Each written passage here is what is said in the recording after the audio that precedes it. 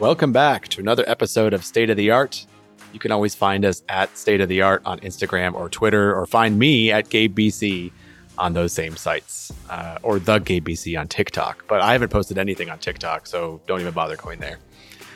I've been getting invited to a bunch of digital shows lately. I got invited to one that was on a spaceship. I don't even know what that means, a digital spaceship. So that's exciting, I think. You never know what's going to happen when you're stuck inside for a global pandemic. What kind of shows you'll be invited to. This week we have a really exciting episode. A friend of mine, someone who I've encountered many times in the past couple of years, actually. David Goodman is our guest. He was the Executive Vice President of Digital Development and Marketing at Sothebys, where we actually did a show together featuring some of the artists that have been on this podcast actually in the past.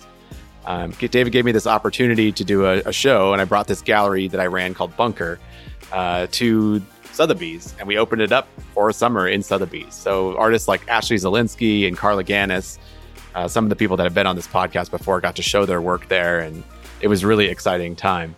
So I asked David if he would be on the podcast to discuss his work at Sothebys, but also to discuss his life. David has run a number of really successful marketing campaigns for TV shows. He was involved in radio. He also brought a very famous television show to the US, which we talk about during this episode. And so we talk about how art can impact people's lives and how media plays into that as well. You know, David is an art collector. His brother is an artist, and he's always loved art. And so, you know, through his work, he's been able to actually shift people's opinions about art and culture and politics. So without further ado, let's take it away and welcome David Goodman to the podcast. Thanks, Gabe. So we originally met to talk. I know. We met at Sothebys, and then what was that, like 2 years ago, probably? Well, we originally met. I went to see your exhibition at LACMA. Oh, that's right. I think you were there. And I was so blown away by your exhibition. It was about obituaries and when people pass away and their entire social history surfaces after they pass away. And I was so disturbed by that exhibition. I think disturbed in a good way really moved me, and I thought it was quite powerful, that I tracked you down, and I had decided that, you know, I really wanted to meet you and do something together. Well, I'm sorry that I disturbed you at the time. Yeah, well, you know, great art does that. Well, I want to get into what you were doing at Sothebys because you were the Vice President of Digital Development. But I also want to talk about your life, basically what led you to that point. Because I think you've been working through a bunch of different mediums and formats, and it's really relevant to this podcast specifically. So maybe you can tell us kind of how you got interested in art in the first place. Yeah. So my job at Sotheby's was I was the global CMO, and then I was in charge of digital content and e-commerce, as well as all the kind of events and exhibitions that we were doing around the world. And so it was kind of like a interesting and somewhat circuitous journey in terms of getting there. And I started a long time ago in the art world. I graduated with a history degree from Indiana University, and I specialized in art history. And I was particularly interested in that period of Paris in the 1920s. And then during that time of the college, however, I was very active in a variety of social causes, and had intended to be a political activist after I had finished college, and went to work and ended up being one of the people that ran a national campaign. And I'm dating myself around a movie called The Day After, which was a movie on ABC, which surfaced the possibility of nuclear war and about something that had happened in, or potentially was going to happen in Lawrence, Kansas. And there was a group of us who got together, and at the time, the nuclear freeze movement was quite active. People were particularly concerned about the proliferation of nuclear weapons. And so we used this kind of very cutting edge technology at the time called a telephone to have people call an 800 number that if they were concerned about nuclear war, that we would send you a kit of information, and it allowed you a variety of ways to become engaged and involved. And, from there, that led to a really interesting job in my very early 20s at a museum in Chicago called the Peace Museum, which is no longer in existence. But it was a really wonderful place because it celebrated social change through the arts. And so we did a number of exhibitions. One was Give Peace a Chance, which was how music influenced social change from Lead Belly to, at that point, U2.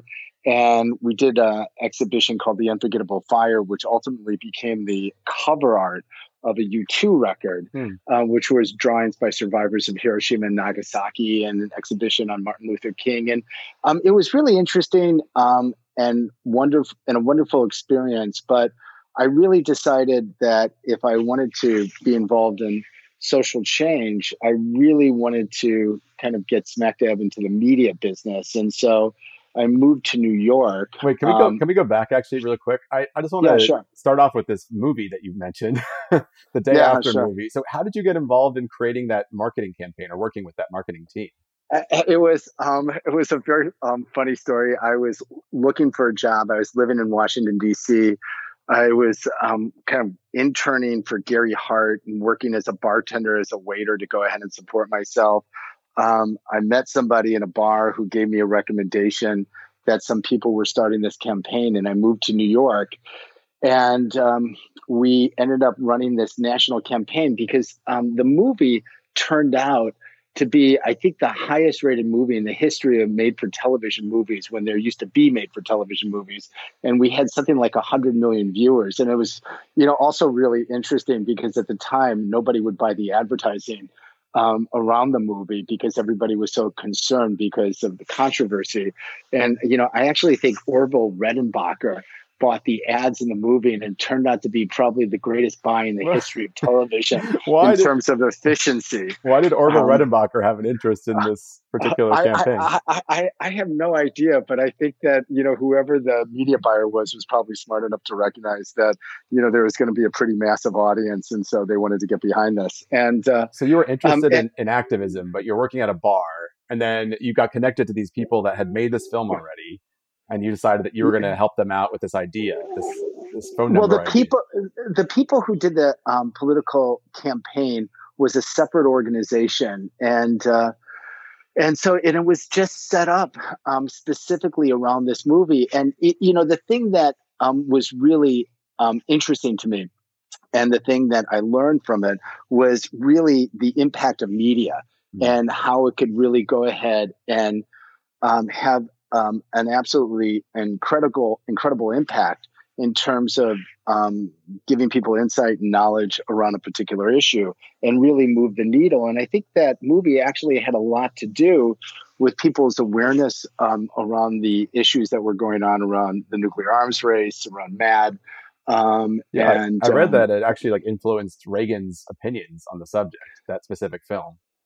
Yeah, it was a really powerful film. And, and it was interesting to me, which was why I took the next job at the Peace Museum, it was always interesting to me how art and content, has the ability to really make a tremendous impact in people's lives and in popular opinion. And that movie did that. And, it was also kind of something interesting in my career is that it was the first time I used, and even though I kid about the telephone, an 800 number at the time was pretty much cutting edge technology in terms of generating massive response. And it was really the first time, which, I've mirrored throughout my career, of leveraging technology and media to go ahead and, generate some kind of response. And that's, pretty much been a consistent theme, throughout my life. And so with this 1-800 number, people would call and leave their responses to the film or their ideas about nuclear war?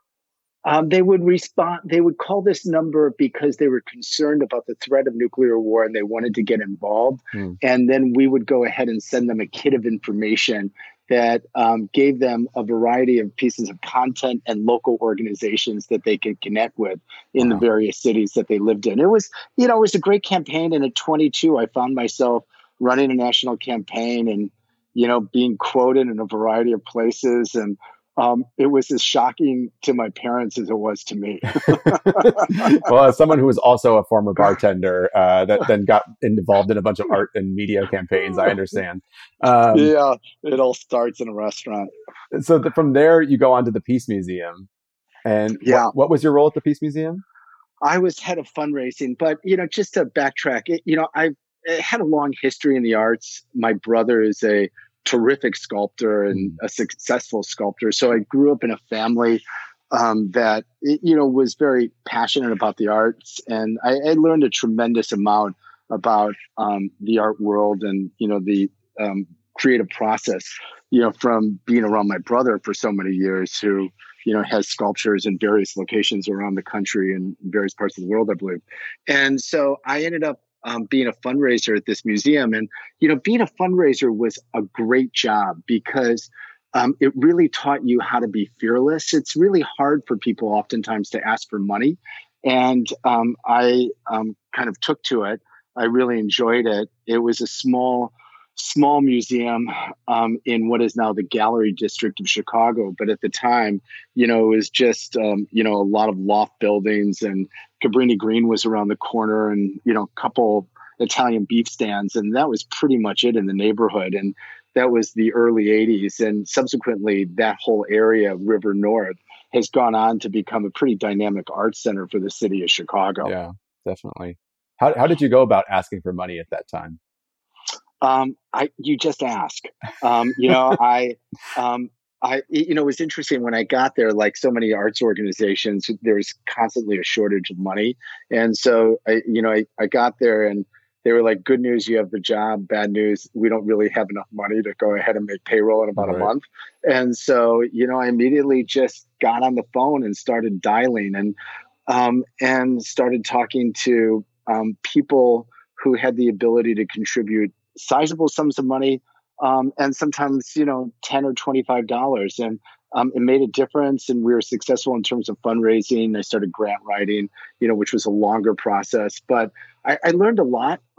And I was also doing various marketing campaigns around the museum, and it was super interesting. And it really taught me a tremendous amount about it's okay to ask people for money.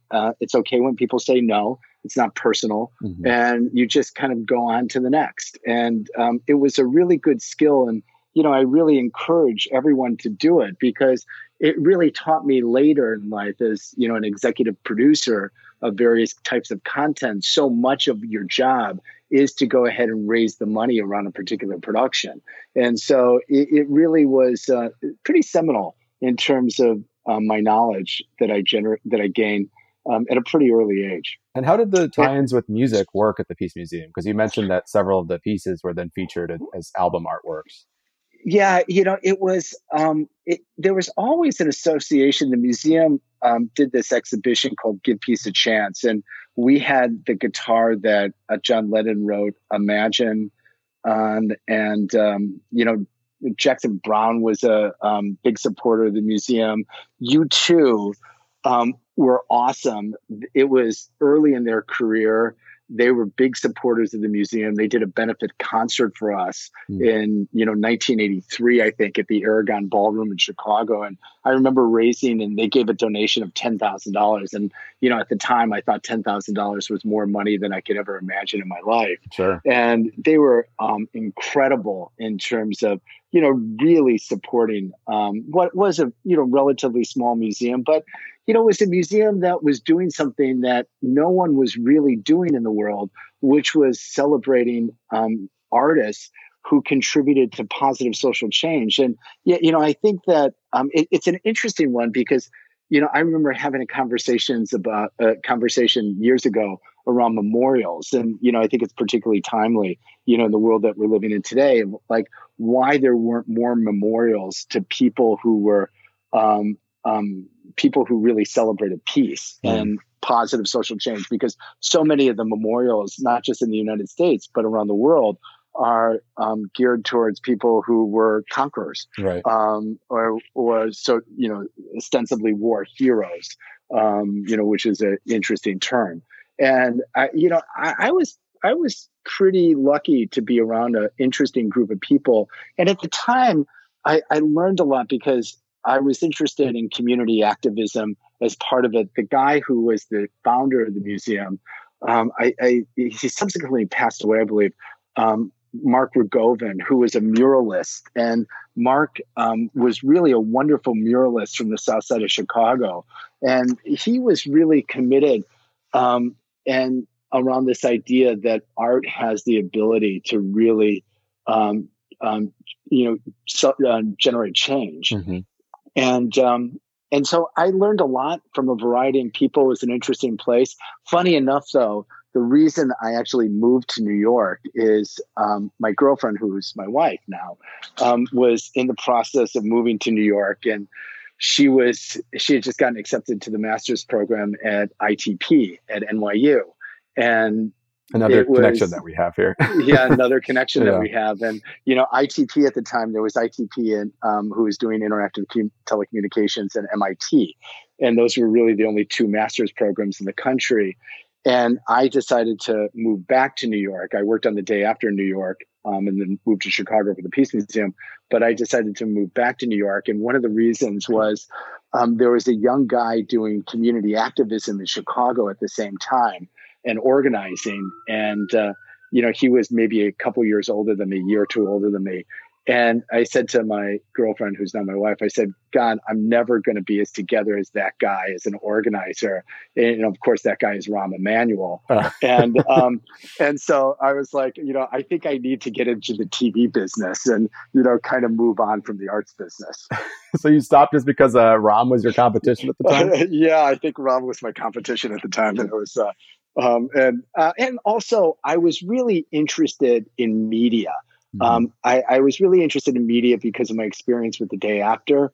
I really liked the media business. I wanted to learn more about the business side of the media biz, and so I moved to New York. And I was fortunate; I got a job in television syndication for a startup company at the time, and I started out selling television shows. I really kind of felt that I had an understanding of the creative process, but I really wanted to have a deeper understanding of the business side of the entertainment industry.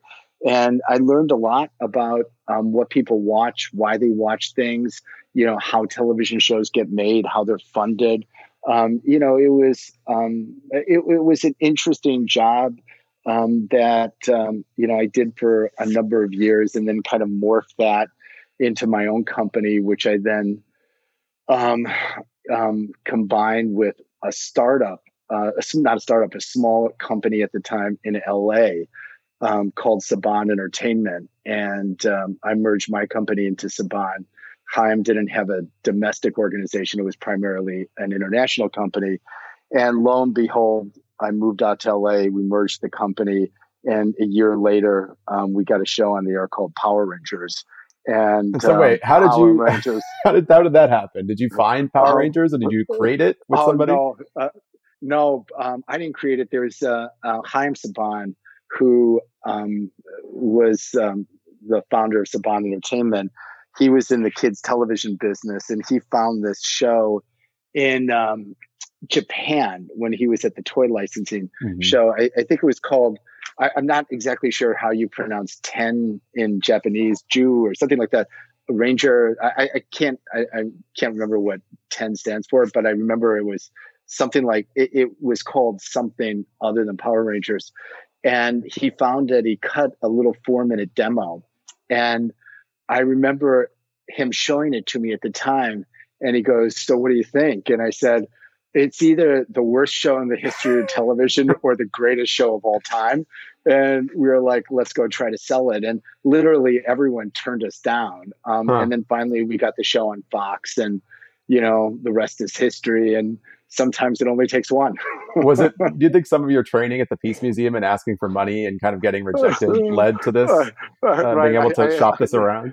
Yeah, I had one person say, "This is the dumbest show in the history of television. I can't believe you're wasting my time, and I want you to leave my office right away." So, that person will remain nameless. But why did you believe in it at the time? I'm so curious about this because I talk to people all the time. They get turned down by 5 or 6 people, and then that's it. They kind of rethink their position.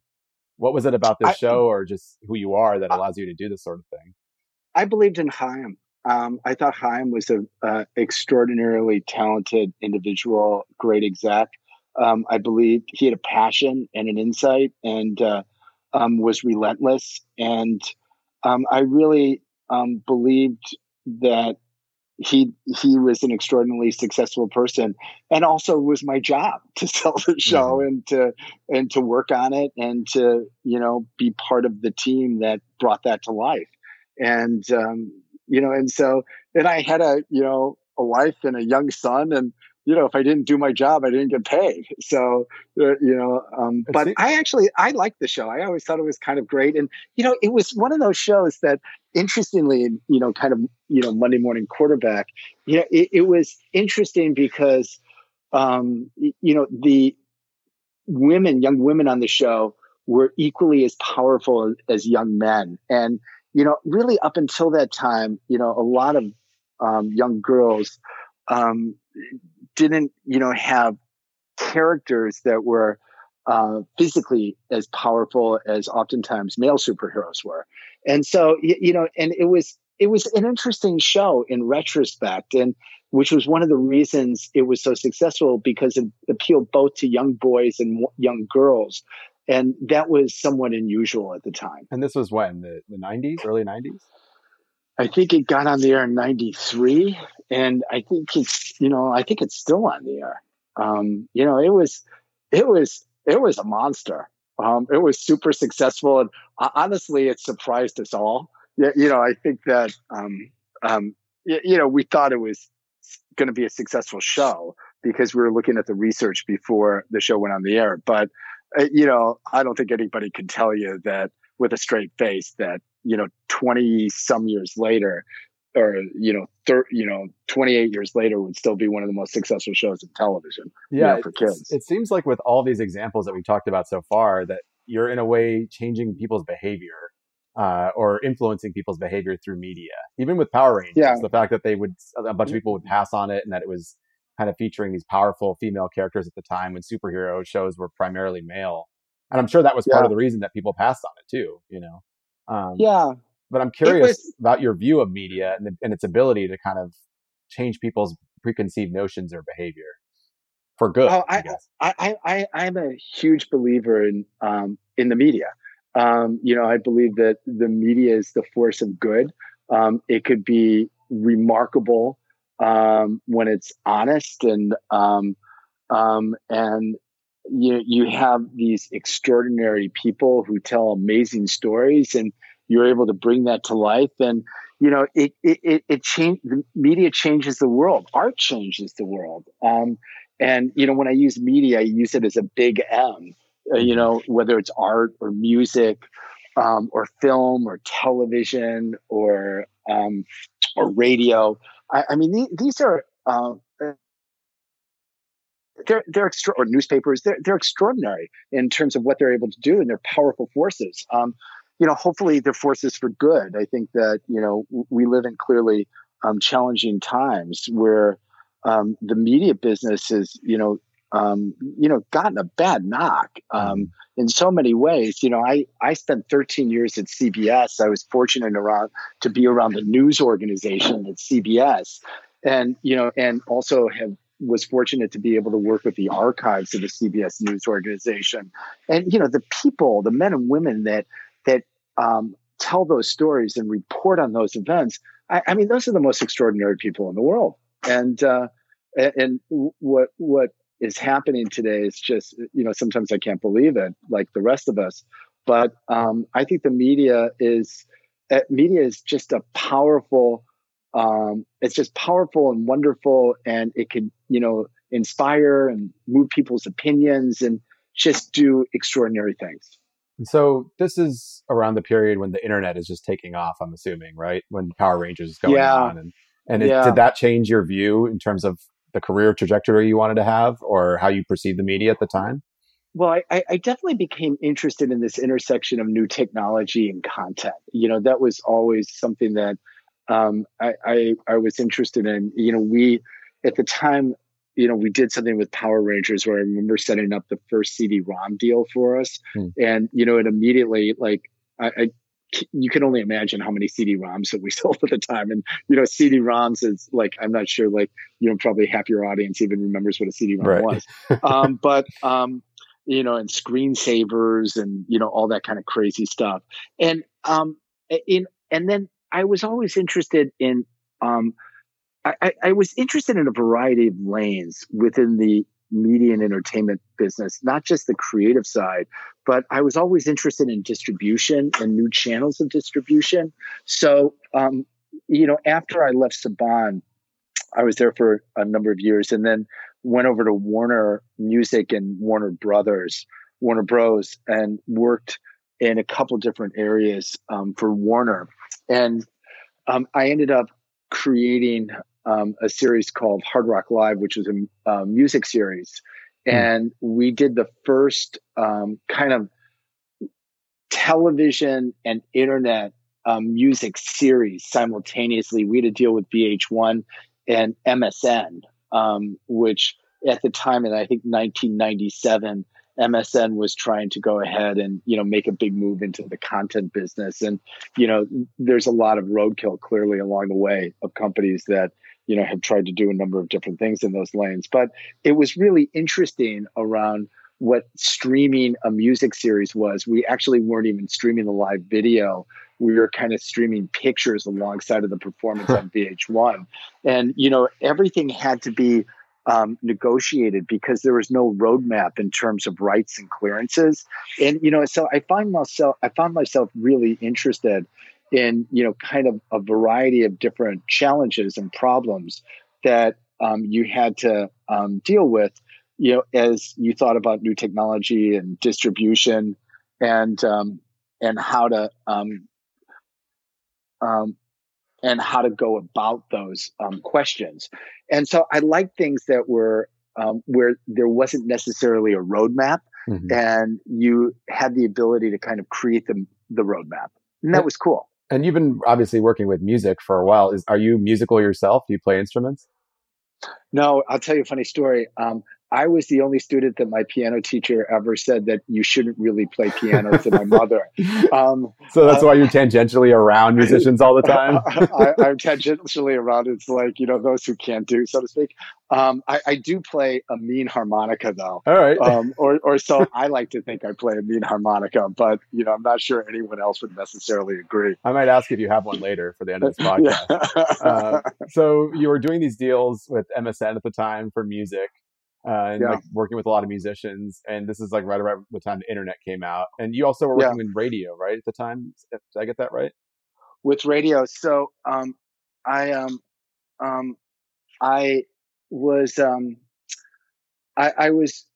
left Warner, and I took a job at CBS Radio, and I ended up overseeing marketing, new media, and then at CBS Radio, I took a job at CBS Radio, and hold on one second, I just lost my train of thought. So I took a job at CBS Radio. I was overseeing marketing, new media, kind of variety of new businesses at CBS Radio. And so it was, a super interesting job. I was fortunate to work with a guy named John Sykes. John had previously run VH1. And so I went over there, and we were able to do a number of things. And I became really involved and a big believer in streaming audio, and then rolled up AOL Radio and Yahoo Launchcast Radio, and which we then built what was the largest streaming audio streaming business in the world. And we were streaming more media than anyone else other than YouTube. And this was about 2006, 2007. We had rolled everything up, and we had also started to get involved in the podcast business. I created a radio station called KYOU, which was the world's first all podcast radio station, which it was interesting because we took a radio station in San Francisco, which was a little AM radio station, which really only the kind of dolphins could hear out in San Francisco. And I said, let's go ahead. And at the time there was, a couple people doing some podcasts. There was this company called Odeo, which I believe then became Twitter. Oh.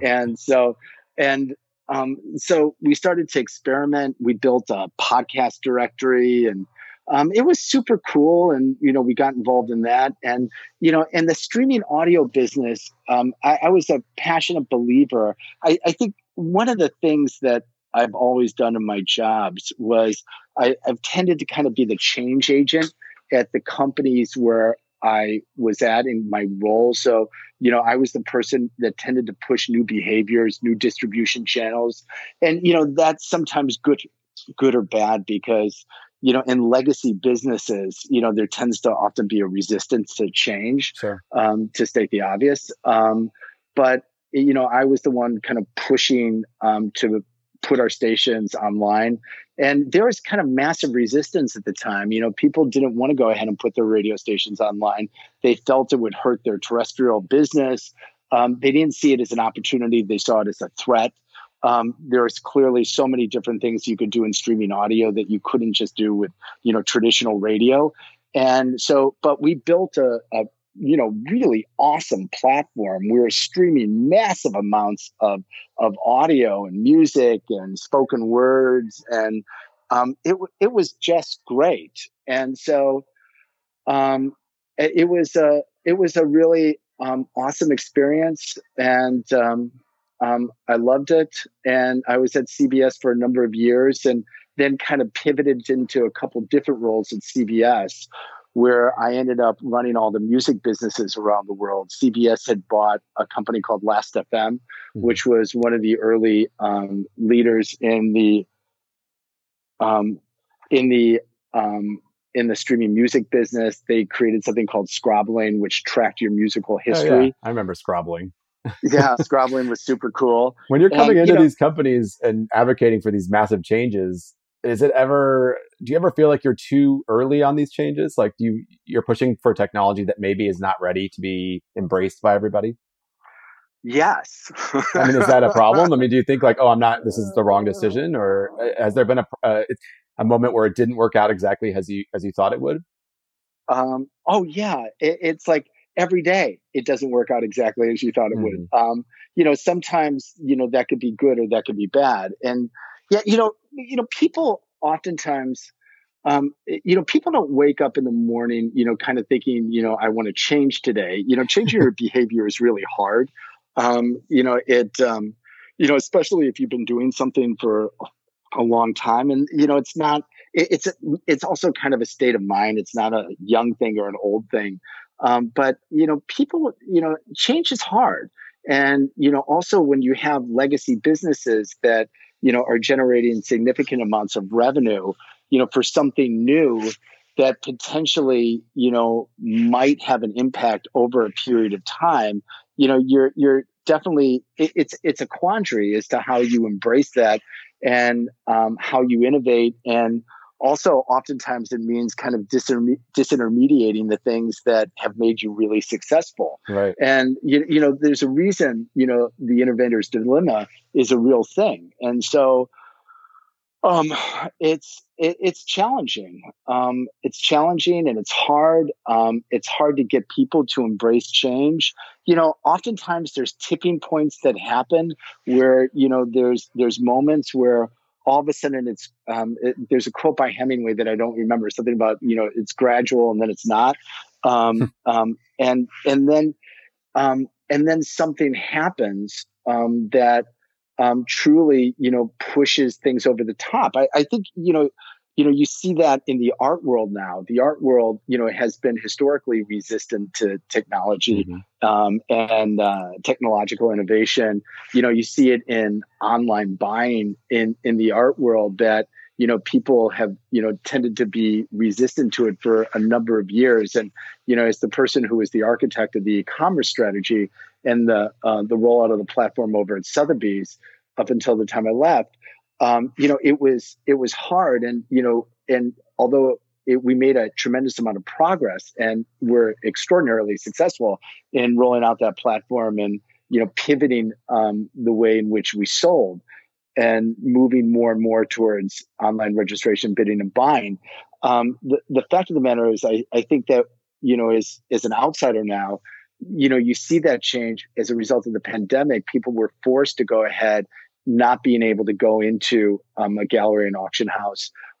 They had to do, the majority of their buying online and or over the telephone. And so, now the behavior, which a couple years ago was new, and people were questioning whether to embrace it and whether people would go ahead and buyers, collectors would truly get behind it. Now it's become normalized. So Yeah. It's a journey with these things. Podcasting is the same kind of thing, and we started. I think the podcasting world really kind of started in 2005 for the most part. Some early people in the space. It really wasn't until 2018, 2017, 2018 or so that it really started to go ahead and become kind of a core way in which people engage with media.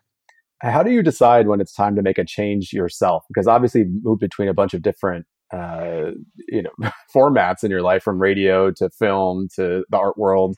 Like, when do you think that, okay, it's time for me to move on from this company? Is it when you get the next offer, or is there something in you that's like, every certain amount of years I'm leaving? I like change. I tend to be, there's certain people that like to go ahead and build new things, and are really excited by, kind of taking, a disparate number of assets and seeing how they could all work together and kind of building something new. And there's other people that, really love kind of being an operator of, of something that is already established. So I tend to like to build things. I tend to like to get them to a certain point where it's really successful. And then, I tend to kind of like to move on to the next challenge. And, I think that the other thing is that, most challenges tend not to be unique that companies experience. They just tend to be unique to the person that experiences them for the first time.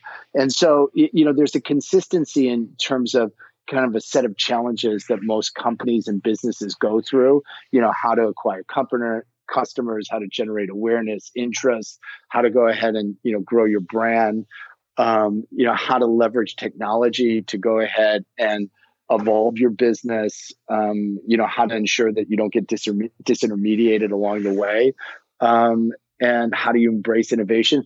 Those are kind of consistent sets of problems that companies go through. So, I tend to like to come in and be that person as, that kind of change agent. Mm-hmm. That comes with its own certain set of unique, it comes with its own certain set of challenges. Oftentimes you're not the most beloved person coming in, and also, you don't have oftentimes that deep lane of knowledge about a particular industry because you haven't spent 30 years in that industry. And is that challenging for you? I mean, do you ever feel it's not sort challenging for me? You don't feel like a sense of imposter syndrome ever when you're coming into a company, if you don't feel like you know everything about that company when you come in? It's not challenging for me. I don't actually mind it so much, Yeah. because I have a different set of knowledge and a different skills. I think that oftentimes, it could be threatening to other people, because, you're not from that world. And, oftentimes people, every place I've ever been, it's always kind of started, well, you don't necessarily understand because you haven't, because our business is unique, and, I think that, we all like to think of ourselves as unique. Oftentimes we're a lot less unique than we actually think we are. So I want to talk about the art world a little bit, since we kind of arrived here at Sotheby's in the fast forwarded version of your life. What needs to change, do you think, in the art world right now? Maybe not even just in terms of the way art is bought and sold, but what would you change about the art world if you could change anything? Yeah, what would I change about the art world? Well, the art world, it's like there's so many worlds within the art world. So I'm not quite. It's an interesting question. I think that it's an interesting question. What would I change within the art world? I think that the thing about the art world that I love is that is the stories Mhm. from the art world. It's like great paintings, great art. Tends to have an extraordinary narrative. Behind it, and I really love the storytelling aspect of art. Versus sometimes the more intellectual academic perspective Mhm. around particular pieces of art. I think that storytelling is a way to make things much more accessible and engaging. I'm a storyteller by nature. I respond to that. As opposed to kind of certain things about why something is important or extraordinary. And I would love to really see you know more people embrace that, to go ahead and, make it, even to create even greater accessibility and understanding about why something is important, and also why something is either timeless or sometimes of its time. I think that those are really hard questions. And, what makes somebody, what makes something great? As opposed to what's interesting at a particular moment in time. Yeah, music goes through that, literature goes through that, film goes through that. We all kind of grapple with, is this thing going to be really extraordinary and powerful 50 years from now? Right. Or is it just something that kind of has an impact at this moment, and then we go live to see another day. Yeah, it's something I see with my students actually, is that there's been a shift towards more conceptual art again, rather than necessarily story-based art or even figurative art. I don't know if that's because of the internet or what, but they all seem to be really interested in art that sometimes I look at and I'm like, I have no idea what this is about. I'd have no idea unless you told me. Yeah. And I don't know how long that kind of work lasts. I mean, maybe it will change in the way that we document it. Yeah. What advice would you give to young artists in terms of how to market themselves and their work? Well, I think the thing is, like, the most important thing is your work. And yeah, I was fortunate in that I grew up with someone who is an extraordinary artist. And yeah, my brother and I are very different. I would look at him, and he would be able to go ahead and spend hours working on his studio and kind of shift one piece of bronze 1 inch to the right or left and ponder that for a particular time.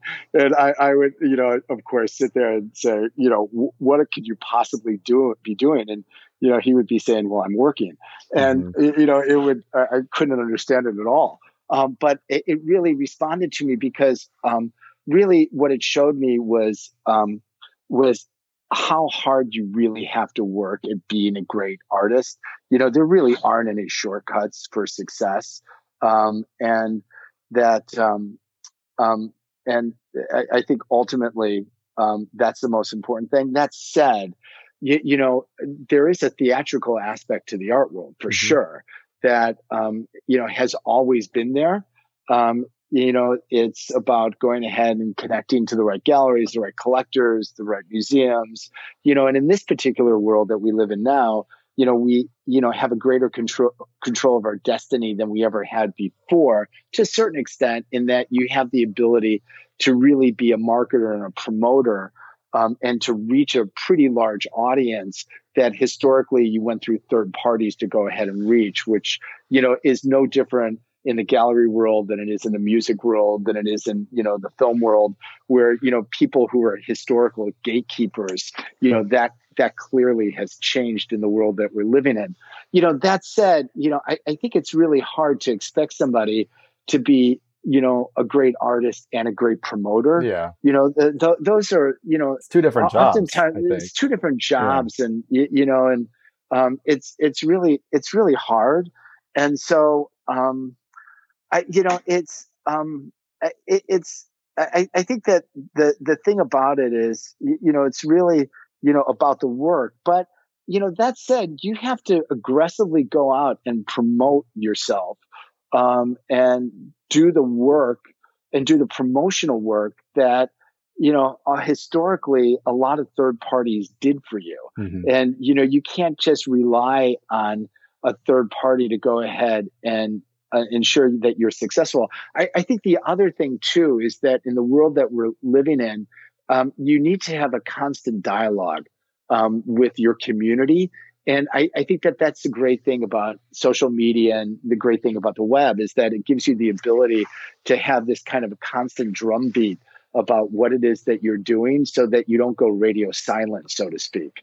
And I think that that's an important it's an important thing to remember. So, that could be, just, posting what you're working on, your comments, your thoughts, what you're seeing that you find interesting in other work. And, and I find that, that's an important thing to do. I also think that, it's also important to really have an understanding and knowledge about the arts, Hmm. not just about your particular lane, but, about music, literature, film, other media that's happening. So, that you kind of have an understanding and a deep understanding and appreciation of what is happening culturally.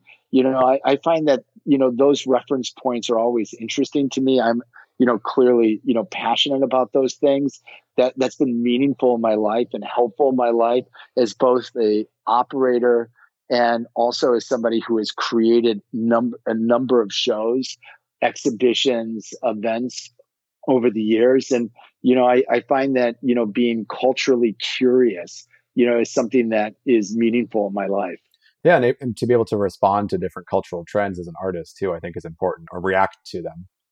Yeah. I mean, it doesn't mean like, it doesn't mean you pander to it. Right. It just means that, there's You're an aware. awareness.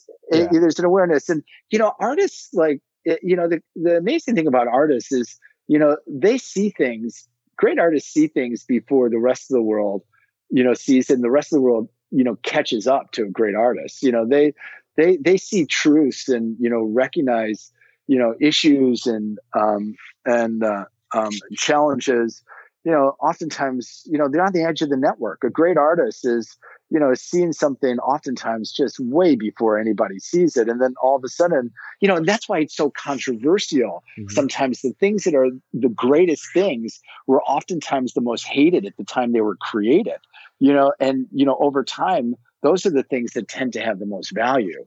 And, those are the things that, value being the most meaning and, oftentimes the most, financial value. Sure. And now, in terms of what's going on today, what are you most excited about? Whether that's in Um, media or in art or in film, any of these things that you've been interested in for years.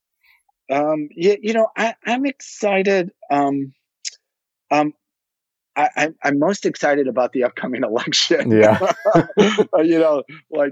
much of the rest of the How do world. we convince people about that election to vote the right Yeah, way? And what's yeah, you're good at sure. convincing people. How do you do it? Yeah, get your ass out and vote. Right. It's just like, no excuse for not voting as far as I'm concerned. Hmm. But, I tend to be, I like this thing that's going on where there's recognition of a variety of different artists from different places around the world. And I'm somewhat biased. Being a guy who grew up around Gary, Indiana. I didn't grow up in the what you would call the coolest cultural place in the world. And historically, you had to be in different cities to be recognized and noticed, and that if you were in outlier markets, it was harder for you to go ahead and break through. And I think that, what's happening now is, there's great artists that are being recognized from, a variety of different places, whether it's, the contemporary art movement in Africa or Cuba or, a place like Chicago or, it's global. And there's a recognition that it's global, and it's, coming from just, variety of different people and personas and, attitudes. And it's just kind of awesome. And, I also like this intersection of art and technology. I think that really hasn't even started to round first yet. Even though, it's interesting, artists have always used technology, to go ahead and create, something extraordinary, like, without the fabricate, where does Donald Judd start or stop, without the fabrication process, right? So Oldenburg it's not, I mean, or Richard Serra, how does he make those, massive sculptures without great technology? So, but I think the kinds of things that Gabe, you've explored, in terms of this intersection of new media and art, is something that, over the next number of years, people will begin to accept it to a greater degree and start embracing it. And, really, and I think that there's an exciting opportunity in that world as well. No, I hope so. That's what this podcast is all about. Yeah. So hopefully it'll still be around. Before we go, and thank you so much for being on the podcast today, but I have a series of rapid fire questions for you that we do with every episode of State of the Art. So these are just questions about, kind of silly stuff or random thoughts. So just the first thing that pops into your head. So who is the one band you'd love to see that you never got to see? Queen. Oh yeah, Queen is still touring, but I assume it's different now, right? Yeah, I'm telling you, Queen 1.0. Right. Where is your favorite place to go on vacation? I like East Hampton. Okay, is that where are you there now? I'm in East Hampton now. Yeah, there you go. If you could eat dinner with an artist that is living or dead, who would it be? Bob Dylan. And what would you eat? Anything Bob wanted to eat. What would that be? Do you have an assumption? I don't know. It could be like with Bob. Who knows? Who cares? I'm just eating with Bob Dylan. All right. I feel like that could happen. And then if you could collect one artwork that you don't already have in your collection, what would it be and why? Or one artist, I should say. It's funny. It's like, I give you two, like, it's either a Gentileschi or a Twombly. They're two completely different types of artists. I love them both for different reasons. One is just completely meditative to me, and the other is just, one of the great figurative artists. I like old masters. And I like that kind of intersection of having, a variety of different mediums that, live side by side. I think that's cool. I think that's, what's interesting is that, we live with a lot of different media from a lot of different periods. And I like that idea of like having, something from the 15th century next to something from the 20th century. Yeah, I like that concept as well in my own collecting. Thank you, David. Thank you, David Goodman, for being on the podcast today. All right. Thanks, Gabe. Yeah, this has been great. And we'll link to some of the work that you've done that we talked about in this podcast in our description of this episode. All right, man. I'll talk to you later. Take it easy. Yeah, you too. Thanks for listening to another episode of State of the Art. I'm Gabe BC. You can always follow me at Gabe BC. If you have any ideas or suggestions or comments you want to relay to us, you can send me an email at gabe@thestateoftheart.org. We're happy to read some questions on the air or communicate directly with you through social media at State of the Art on Twitter and Instagram. State of the Art is an @art production originally created by Ethan Appleby. Weston Stevens is our audio engineer extraordinaire, and Vanessa Wilson is our producer. And I hope that they're all doing well, and I've been communicating with them a little bit, and they seem like they're safe and healthy. And I hope our audience is also doing well and staying indoors and being safe. So we'll talk to you again next week. Thanks.